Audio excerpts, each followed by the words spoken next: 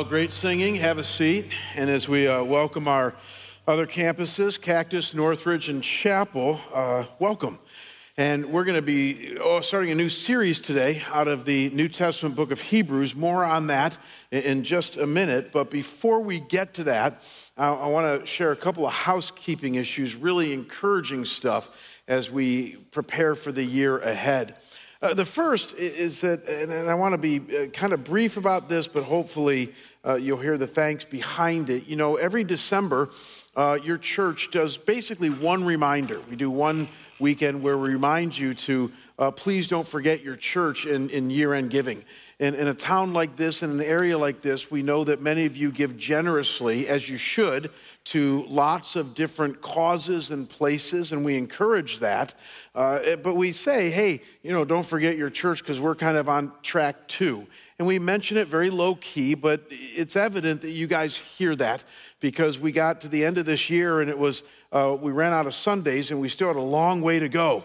And I got a little bit of a call, not a panicky call, but just a concerned call from one of our elders and one of our pastors who monitor this stuff. And I said, you know, historically, Scottsdale Bible has a great history of people saying, hey, we got this. We got our eye on our church and we're okay. And sure enough, you know, we get to the end of the year and not only did you guys take care of your church, but even then some. So just thank you for remembering your church. And we don't talk about a lot, but yeah, you can clap at that. It's just, it doesn't escape my notice, and I appreciate that. Because, you know, for me, the gift is I don't have to lay awake at night worrying about that stuff. I lay awake at night worrying about you. So, you know, that's what I get to focus on is people, not, hey, where are we going to get resources? So that's a real gift to me, and I appreciate that. The second thing I want to mention as we go into the new year is that obviously we have a ton of stuff going on at our church, at your church. You can see it in the bulletin, the website, the e-news that we send out every Thursday night. But there's one particular thing going on I want to highlight, and you'll hear why over the next minute and a half, and that's that we're class is starting next Sunday that's been taught before called Racial Unity in the Church. I said about a year and a half, it was June a year ago, when a lot of stuff was going on in our culture, that Scottsdale Bible Church does not jump on cultural bandwagons. We don't address things simply because culture does. But this idea of racism and racial unity, which is the positive way of saying it, is very real. It has been for thousands of years, and that the Bible does have some key and concerted things to say about racial unity. Back then, Jew versus Gentile. Today, obviously, racial unity among different cultural and racial lines. And so a few years ago, one of our elders, Sam Melvin, who is an African-American man who grew up here in Phoenix, he's a native Phoenician, developed a class that he teaches. Again, he's a sitting elder in our church, and it's called Racial Unity in the Church. And it is a phenomenal class. I will tell you, it's not for the faint-hearted. Sam doesn't play t-ball, he plays hardball. So it's something that you would want to prepare yourself for, to delve deeply and richly into this issue and to be able to think and humble yourself and what have you. But if this interests you at all, the idea of racial unity and how our church responds to it, this would be a good starting place, Sam's class. It starts next Sunday, goes through April, or beginning of April at 11:30, so this hour at A3. If you're interested in this, I was encouraged to also let you know to sign up on our website, at the church website, because if we have more people than A3 will hold, we'll switch rooms and accommodate that. So there's lots of other stuff going on at our church. I hope all of you roll up your sleeves and get involved, because maybe one of your New Year's resolutions shouldn't be just to get thinner, but to get more spiritually fit. And I hope we can help you with that. So with that said, we're diving into a new series today. More on that in 30 seconds. First, let's pray. God, thank you for your goodness and for your grace. Thank you for the worship that we can have here, as well as at Cactus Northridge Chapel. I pray, God, that as we start this new series today, that, Lord, you would catch some of us off guard. May we be surprised by joy. May we find freshness and goodness in your word at the beginning of this year, I pray. And I pray this in Christ's name. And we all say together, amen. So as I mentioned before I prayed, we're embarking on this morning on a 15-week series in the New Testament book of Hebrews. And some of you are freaking out already. 15 weeks. That's like, let me see, carry the one, 4 months in one book of the Bible. It'll actually be longer than that because we're going to spend between now and the end of June in it because we're going to break it up with some other stuff. But I can tell you right now, if ever a book in the Bible is worth spending 6 months in, this book is. Because what you're going to see today as I wet your whistle is that the book of Hebrews is a powerful book, an insightful book, a life-altering book. And here's the promise: if you will let it, it can change the way you think about God and your spiritual life. It really can. Because the book of Hebrews does something that no other book in the New Testament does. Now watch this. It marries two themes that all of you are familiar with, one from your life and one from your understanding of God. It marries the theme of who Jesus is with your need to persevere when things get tough. I can't think of a more timely topic than perseverance right now, right? With all that's going on with a virus and culture and even maybe in your life right now, there's a need to persevere. And yet here's the problem with that concept. Our world and culture talks all the time about perseverance. All of you know the slang that's used. People say, don't give up, keep on keeping on, hang in there. You know, when you get to the end of your rope, tie a knot and hang on for dear life. Our world is really into perseverance, and Christians are really into Jesus, but rarely do we marry the two. Rarely do we have an intelligent conversation with each other or with God or with ourselves on how do the two come together, Jesus and the need for us to persevere.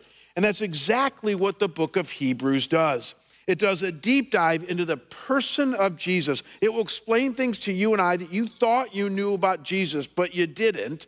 And then it's also going to have this underlying theme of persevering when things get really tough. Because back then, these groups of Christians that it was written to were really beat up, and show us how the two come together. And so today I'm going to set it up by looking at chapter 1. We're going to look at a different chapter each week and show you where this book is going. And in keeping with the twin themes of Jesus and the need to persevere, the very first thing this book does, right in its opening salvo, is introduce us to Jesus and why, specifically why he needs to be the centerpiece of it all. So before I give you the main point, look with me at how the first sentence in this long book, it's 13 chapters, it's 7,000 words, over 300 verses. Look at the very first sentence, what it says. It says, long ago, at many times and in many ways, God spoke. And he spoke to our fathers and mothers by the prophets. But in these last days, he has still spoken to us, but now by his Son. So isn't that an interesting way to start this book? It basically says, in case you've ever wondered, God is not silent. He speaks. He makes himself known. And in the Old Testament, in the previous days, he would speak by the prophets. Think Moses, Elijah, Ezekiel, Jeremiah, Daniel, all the prophets. And he spoke that way. But in these last days that have been going on now for 2,000 years, God has chosen to speak to us through his Son, Jesus. And the rest of this opening chapter fills in the gaps on exactly why Jesus is so critical as the pathway to God, as our access to God, even as our impetus and source of perseverance. And so here is our main point today. It's a summary of what chapter 1 sets up for the rest of this book, and it's this, that the chapter is going to go on to show us that your Creator God came to this earth to rescue you. Let me repeat that. Your Creator God, we're going to tie this to Jesus, came for one reason and one reason only, and we're going to do a deep dive in this over the next half hour, to rescue you. So let's break this apart and notice how Hebrews 1 builds this case of a Creator God with the name Jesus who came to rescue us. And the case begins to be built right in the second verse. We just looked at the first verse of Hebrews chapter 1, when it says this about Jesus. And I'm also going to go to verses 8 and 10. It says, God has spoken to us by his Son, we saw that, whom he appointed the heir of all things, through whom also, here it is, he created the world. Notch that away. Then verse 8 and 10. But of the Son, he says, you, O Lord, laid the foundation of the earth in the beginning, and the heavens are the work of your hands. Interesting. You and I think about and talk about Jesus often in our lives. We talk to others about Jesus, and we say things like he's Lord and Savior and all these things. When was the last time you told somebody that Jesus was the agent of all creation? You probably haven't, because we don't tend to think of him like that. But if we're reading this right, it's essentially saying to us that in Genesis 1, when it says, in the beginning, God created the heavens and the earth, it's talking to us about Jesus. That he was the person of the Trinity that came and created this world, that nothing was laid without him doing it, which is why I'm going to build this case for a creator God who came to save us. So we get the creation part. Why do we say that he is God? Well, the logic would go that if he made the world, then he's probably just not a mere human being, amen? And so only God could be the one making the world. And interestingly, the rest of chapter 1 in Hebrews explodes in giving us all this information in staccato format that Jesus is indeed God. He's the creator God. Let me show you, again, in kind of a rapid-fire staccato way. The very next verse, we've seen verse 1, verse 2, now verse 3 says, and he, Jesus, as the creator, is the radiance of the glory of God and the exact imprint of his nature. Man, I'm telling you, this book is so rich in theological understanding. When it says he's the radiance of the glory of God, I taught you guys a few years ago that the glory of God is anything that emanates from God. So glory means light. And when the glory of God emanates from him, it stems from anytime God speaks, anytime God acts, that's his glory. So again, when you see a mountain and you think of God, because God created this world, that's God's glory. The heavens declare the glory of God. And it's saying that Jesus is the radiance of God's glory. Jesus emanates from God because he is God, and he's God that we can see. That's what it means, that he's the radiance of his glory. And then when it says he's the exact imprint of his nature, man, I could do a whole sermon on that phrase. The fact that the imprint there means an exact copy. It pictures back then a chiseled copy of something. And nature, hypostasis, literally means the essence of a person. And this is where we start to formulate the Trinity, which is beyond our look today. But this idea that you have God, that is God the Father in person, and then God the Son in person, because the only way we can understand it is that Jesus is God, but there's also God the Father, and then God the Holy Spirit. One God existing in three persons. Why? Because of things like this. And again, this whole chapter is filled with this stuff. It's just ramping up here. Look now at verse 6. It says of Jesus, let all God's angels worship him. That's a clue. The whole Old Testament says you worship nobody but God. You shall have no other gods before me. You shall not have any idols. You shall not bow down to them. Yet it's saying here that the highest celestial beings, angels, worship Jesus. Well, they could only do that if he was God. And then another direct reference to his deity is found in verse 8. Where it says, but of the Son, he, God the Father, says, your throne, O God, is forever and ever. So again, it's quoting an Old Testament psalm here, but it's essentially saying that Jesus is called God by God the Father. Again, we're trying to understand this, a direct reference to his deity. A creator God came to this earth, the creator God, in Jesus to do something for you. And then to finish the thought, I know I'm throwing a lot at you, but blame the Bible, not me. There's 4 phrases in chapter 1 that are not direct references to Jesus' deity. I told you this is kind of like in rapid-fire staccato fashion, but these are descriptions that when you read them honestly, they can't be describing a human being. So they use these phrases in light of Jesus. They say he's the heir of all things, meaning all things eventually are going to go to him. He upholds all things by the word of his power, meaning he's that omnipotent, that sovereign, that providential, that powerful. He's much better than the angels, the highest celestial beings. And then this one kind of takes the cake. God says of Jesus, you are the same and your years will not come to an end. So he's eternal in nature. Here's the deal, guys. I started investigating this stuff 40 years ago. There's a lot of godly, spiritual men and women in the history of the world. I mean, people like Joan of Arc and St. Augustine and Aquinas and Calvin and Luther and Martin Luther King Jr. in our 20th century. There's lots of people who are very godly and maybe paradigms of spirituality. Here's the point. You'd never describe them like this, would you? Would you say of any human being that they are the heir of all things, they uphold all things by the word of their power, that they're better than angels, and that they're eternal in nature? No, you wouldn't. These are things that you use to describe divinity.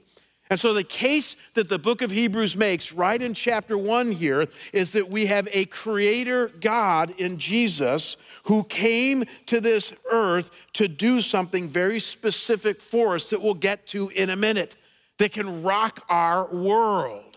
Now, before we get to that, I do want to mention as a quick side note that one of the reasons that this discussion, we spent probably the last maybe 10 minutes on discussing this idea of Jesus being the creator God. One of the reasons that this is so important is because not only is our culture today confused about this, but even many in the church, I use the church as a capital C, lots of different churches are confused about this. You know, our culture really loves to poll people. You ever notice that? You got Gallup and Barna and Real Clear Politics and all that stuff. We love to do polls, and many of them are very well done. About a year ago, during the pandemic, one of the powerhouses polled a bunch of Americans on what they believe now about spirituality. And again, it shouldn't surprise us what they found. For the first time in a very, very long time, in fact, that I know of, they found that the majority of Americans, just 52%, believed that Jesus existed, but he was simply a great teacher. That forget about all this creator God stuff, forget about divinity, that Jesus was one of the great religious leaders, kind of like Gandhi and some other great religious leaders, and he was a great teacher, but nothing more. 52% of Americans believe that. That's a tipping point, because for a country that has a Judeo-Christian heritage, to get to that point is revealing about where our culture is today. But that's not what surprised me. That didn't surprise me at all. What surprised me about the same study is that 30% of self-identified evangelical Christians, people in churches, also agreed that Jesus was a mere teacher only. Yeah, wow. And again, to even know what an evangelical Christian is, to say yes to that, means that I know I'm born again and I believe the Bible and I have an experience with God that has saved my soul. 30% of those folks said that Jesus was a mere teacher and nothing more. And so to show you the power of this, let's have some fun with this. I want you right now to look to the person on your right. Everybody turn to your right, look to the person on your right and smile. Come on, you're not doing it. Turn to the person on your right. Good, that's your daughter, that's cool. And now turn to the person on your left and smile at them. Good. One of you is a heretic. That's what that statistic shows. Now, don't look at your neighbor and say you're a heretic, but that's what it's saying here, that 1 in 3 people sitting in churches, evangelical churches that hold a high view of the Bible, are at best, I'll be kind, hazy about the person of Jesus. We understand that our culture would be messed up here, but it's infiltrated the church. And so one of the relevant aspects of this book is that it will, you think we've scratched the surface today. When we get to chapters 7, 8, 9, 10, when it talks about who Jesus is, there's an intricate understanding of him. Even next week, chapter 2, that can blow our minds and cement us in a right understanding of Jesus. Many of you think you're already there, but let's humble ourselves and say we got some room to grow, because that's what this series is going to do for our souls. But that's not the point of today. The point of today is that our right understanding of Jesus as creator God leads us to the second half of our main point. Remember the main point. Your creator God, here it is, came to rescue you. He came to rescue you. Now, let's understand very clearly what the Bible means, what the book of Hebrew means by rescue you. And I asked our tech guys to pull out the old whiteboard today to do this. I got to tell you, it's really funny. Our tech guys, if you've noticed, are all young and they have man buns and things like that. And every time I say to them, I want to use the whiteboard, they just smirk at me. I mean, they look at me like I'm, was born in 1964, which I was. And so I like the whiteboard sometimes because, here, give me a blow up of this, you could, guys. I like the whiteboard because I can put more on here than I can the monitor. So their technology is not what they think it is. The whiteboard is actually more helpful for communicating things like, how do we understand that Jesus rescues? Now, let's start with where the book of Hebrews does. The book of Hebrews, in the 3rd verse of chapter 1, clearly tells us why Jesus came to this earth. And that is to forgive you of your sin and bring you into a right relationship with God that will lead to eternal life. Look at how it says it. It could not be more clear. It says, after he, Jesus, had provided purification for sins, he sat down at the right hand of the majesty in heaven. So it's interesting. As soon as Jesus came to do one thing for us and one thing only, he shot right back up into heaven. Man, if I come over to your house and I do one thing for you only, whatever it might be, and then I leave, you would get the impression that what I came to do was what I came to do. Amen? That I'm not doing any more than that. Jesus came to this earth and he made purification for our sins and then he shot back up to heaven. So what does it mean, purification for our sins? Well, all of you know what sins are. You're steeped in it every day, and I mean your own. They're anything that we do, say, think, or feel that separates us from God. Anything that's not in line with his law, with his goodness. And we all sin. And because of that, sin separates us from God, which is why many people don't feel close to God. And Jesus came 2,000 years ago, here's the operative word, to provide purification for our sins. That's a beautiful word. It means to wash you. It means to cleanse you. It pictures the fact that you had a dirty body or a dirty soul in this case, and that Jesus purified it. As the book of Isaiah would prophesy, your sins used to be red as scarlet. He made them white as snow. And Jesus did this by going to the cross. The book of Hebrews is going to give us an elaborate understanding of this.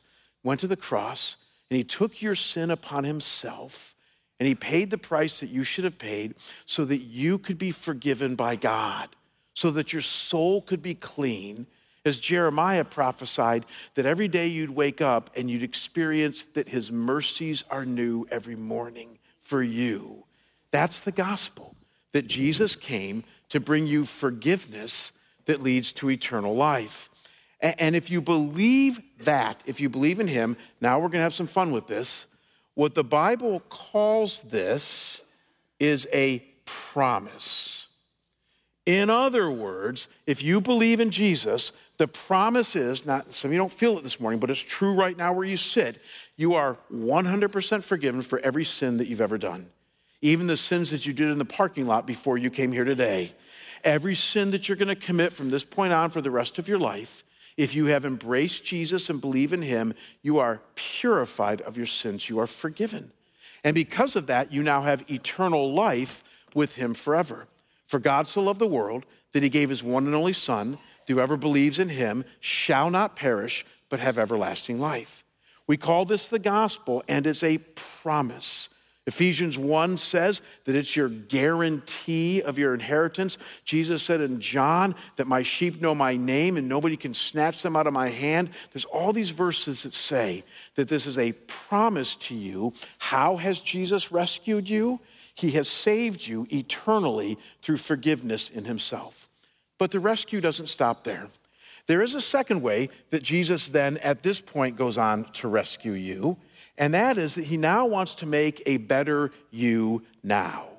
Theologians have made a distinction for years between justification, the fact that you're justified before God through Jesus, now watch this, and sanctification, which means, as we sang about earlier, he wants to make you more holy. In other words, he wants to make you a better you. It's Colossians chapter 1, Christ in you, the hope of glory. And some of you aren't going to like this word, but it is the most realistic word that the Bible gives you. If this is a promise, then the better you now is on its best day probable. Probable. What do I mean by that? We don't have time to go into the details today, but I talk about this often enough. If you read passages like Galatians 5, where it says to walk in the Spirit and keep in step with the Spirit, and you read the full of the New Testament corpus that talks about, what it means to walk with God on a regular basis, you realize that in a very real way, it's a cooperative activity. In other words, for you to become a better you now, you need to cooperate with Jesus day in and day out. No difference than your kids. If you got kids, you know that you love them. They're secure in your family. There's nothing they can do in which you're going to reject them as your kids.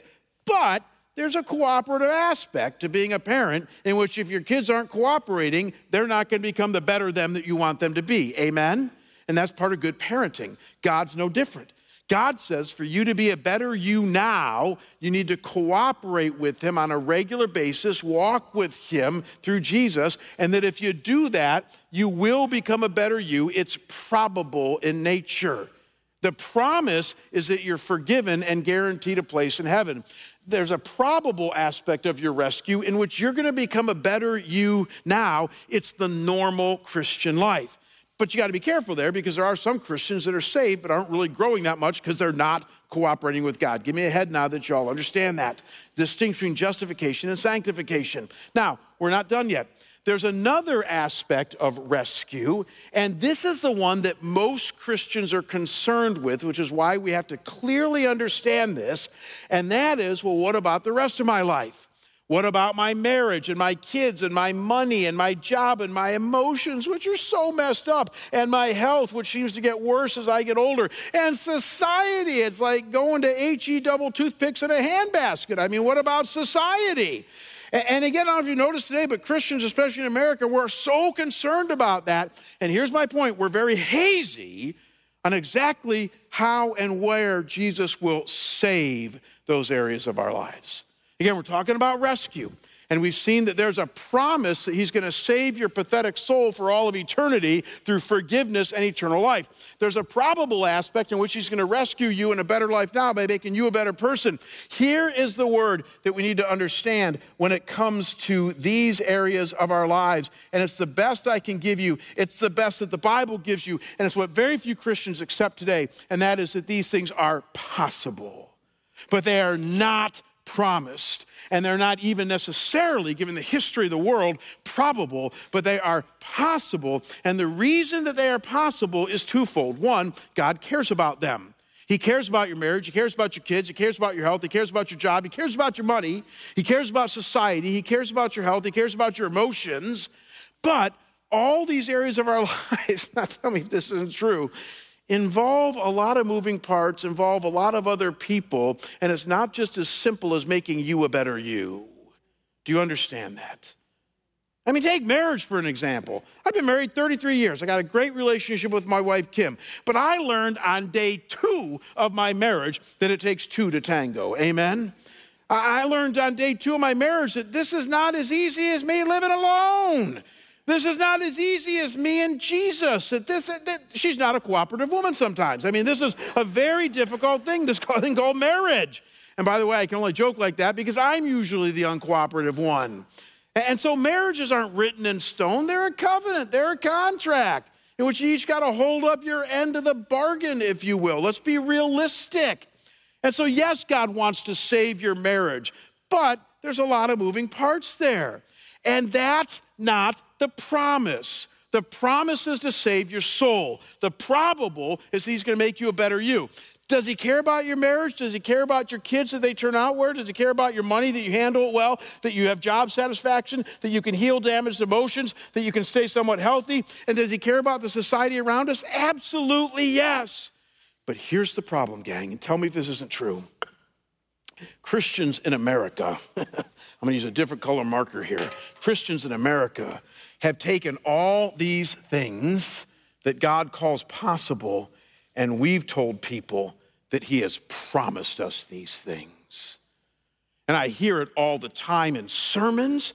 I hear it on Christian television. I hear it on Christian radio. And though very few ever say it overtly, there's some TV preachers that will say, if you give me money and believe strong enough, then he will do these things, which is absolute heresy. That's not found in the Bible. Most of us do it more seductively. We essentially say, I got Jesus in my life, and I got to tell you, I've been faithful to him, and my kids aren't turning out right. And my marriage is still on the rocks. And my emotions that were damaged when I was 5, I'm still dealing with those. And he's not taking that stuff away. And there's got to be something wrong. And God says, no, there's nothing wrong, except that you're confusing the promise with the possible. Because again, does God care about those areas of your life? Absolutely. But the whole history of the world, the Bible itself tells us that the promise is that he saved you and rescued you for all of eternity. The probable is that he wants to make you a better you. But all those other areas, as much as you'll see some action there and you will see Jesus pull a fast one and definitely save you at times, there'll be a number of times as well where he doesn't do what you want him to do.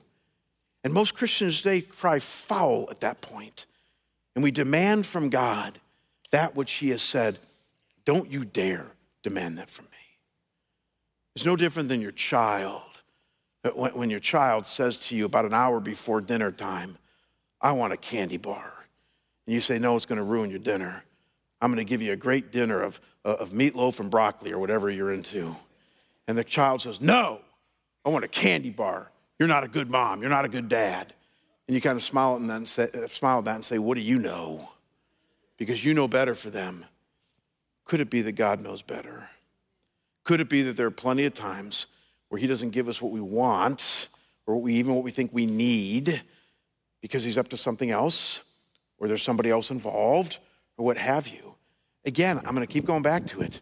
You got a promise that the whole book of Hebrews is going to underline.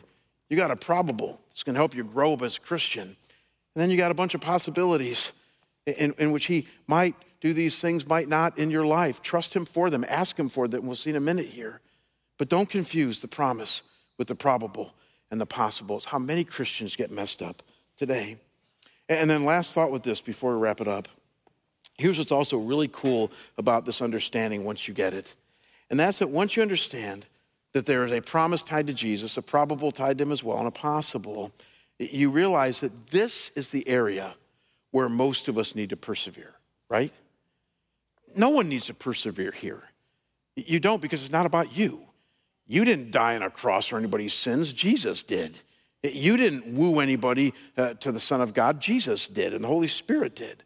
This is done for you. Theologians call this passive receptivity. You passively simply receive what Jesus did for you. There's nothing to persevere here on. He's the one that's persevering you all the way to heaven. Amen? That's why it's a promise. It's good news. No, where we need to persevere is a little bit here because some of you aren't growing as much as you want to. Hebrews chapter 5 will get to us on that one, talking about growing up and becoming more mature. But most of us have to persevere here. That we're praying for our marriage and our kids and our finances, our job, our emotions, our health, our society, and things don't seem to be changing. And so we say, hey, God, what's up? And here's what's so cool, is that God says the only way you can persevere here is to cling to the Jesus who gave you the promise. And that's what the whole book of Hebrews is going to outline. See, our world says persevere here by hang in there, tie a knot and hang on for dear life. Just don't give up. Oh my gosh, could that be more trite? You ever had somebody say that to you when you're really down?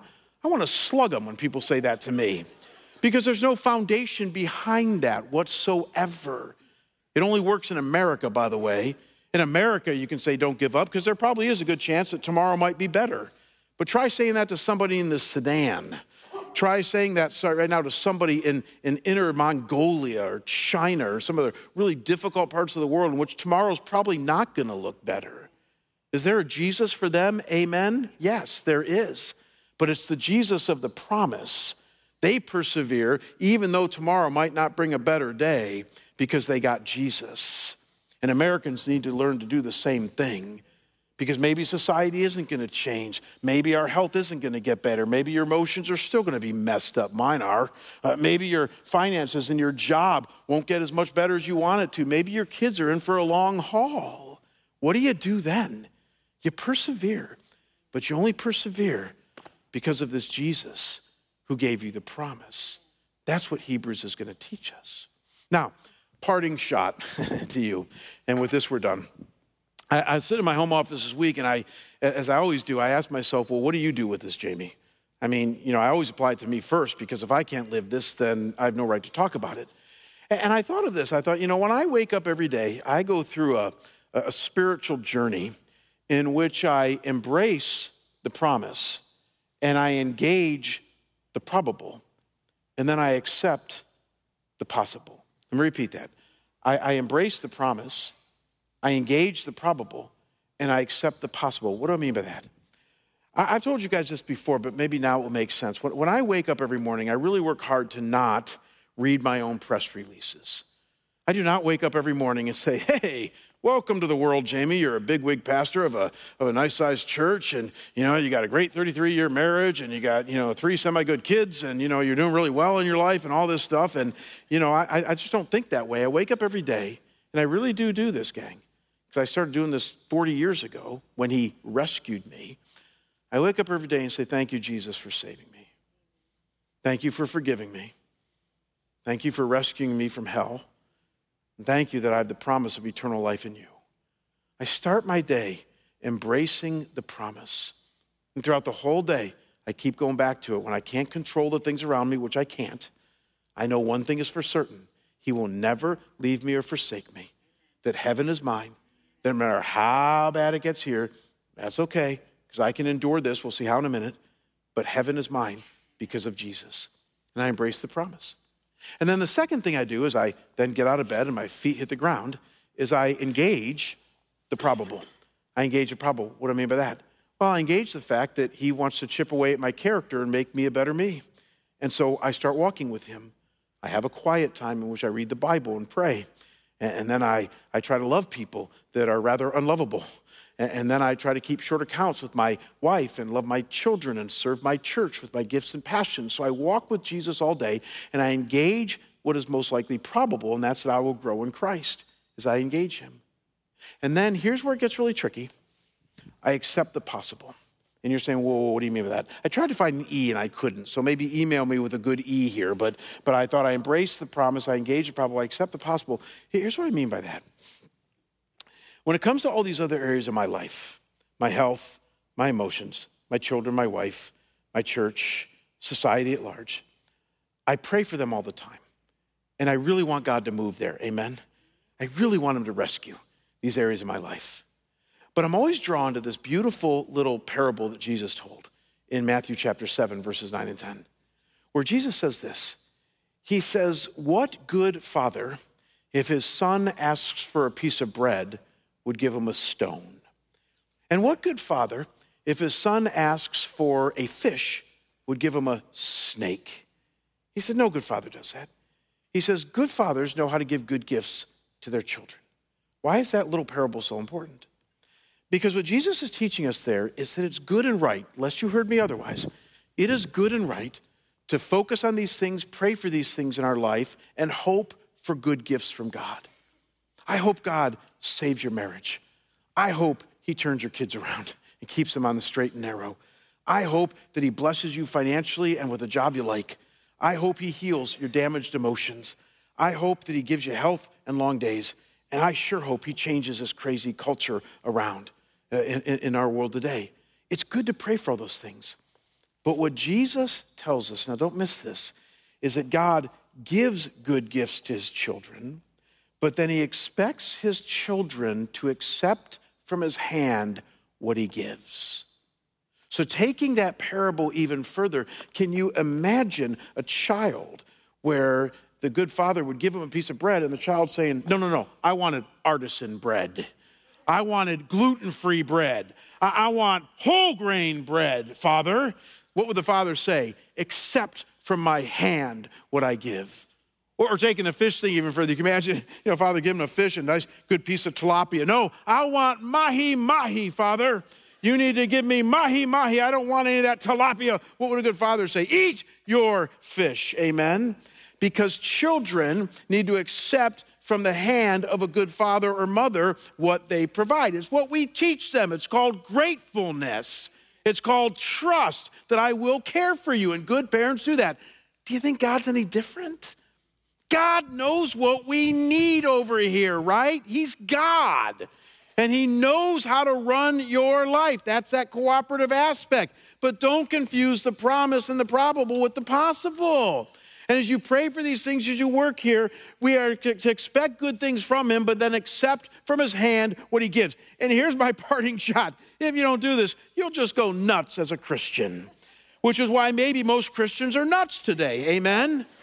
Because we're out there demanding from God what we want him to do, and when he doesn't, we're sorely disappointed, or we develop an aberrant theology that somehow he'll do this, and we're all messed up. And all we have to do is remember 3 simple words: promise, probable, possible. Had a guy come up to me after the first service and said, I'll remember those. If you can remember that, it's going to keep you on the straight and narrow. It's going to keep you from getting too disappointed with God. It's going to keep you focused on him in the right way. You'll wake up every day and engage the promise. And then or embrace the promise. And then you'll go through your day and engage the probable. And you'll accept the possible. And I hope he surprises you with joy. I hope he answers your prayers. But if he doesn't, or he doesn't in the way you want to, you're okay. Because you can persevere, because you're anchored in the promise. And he's got a name.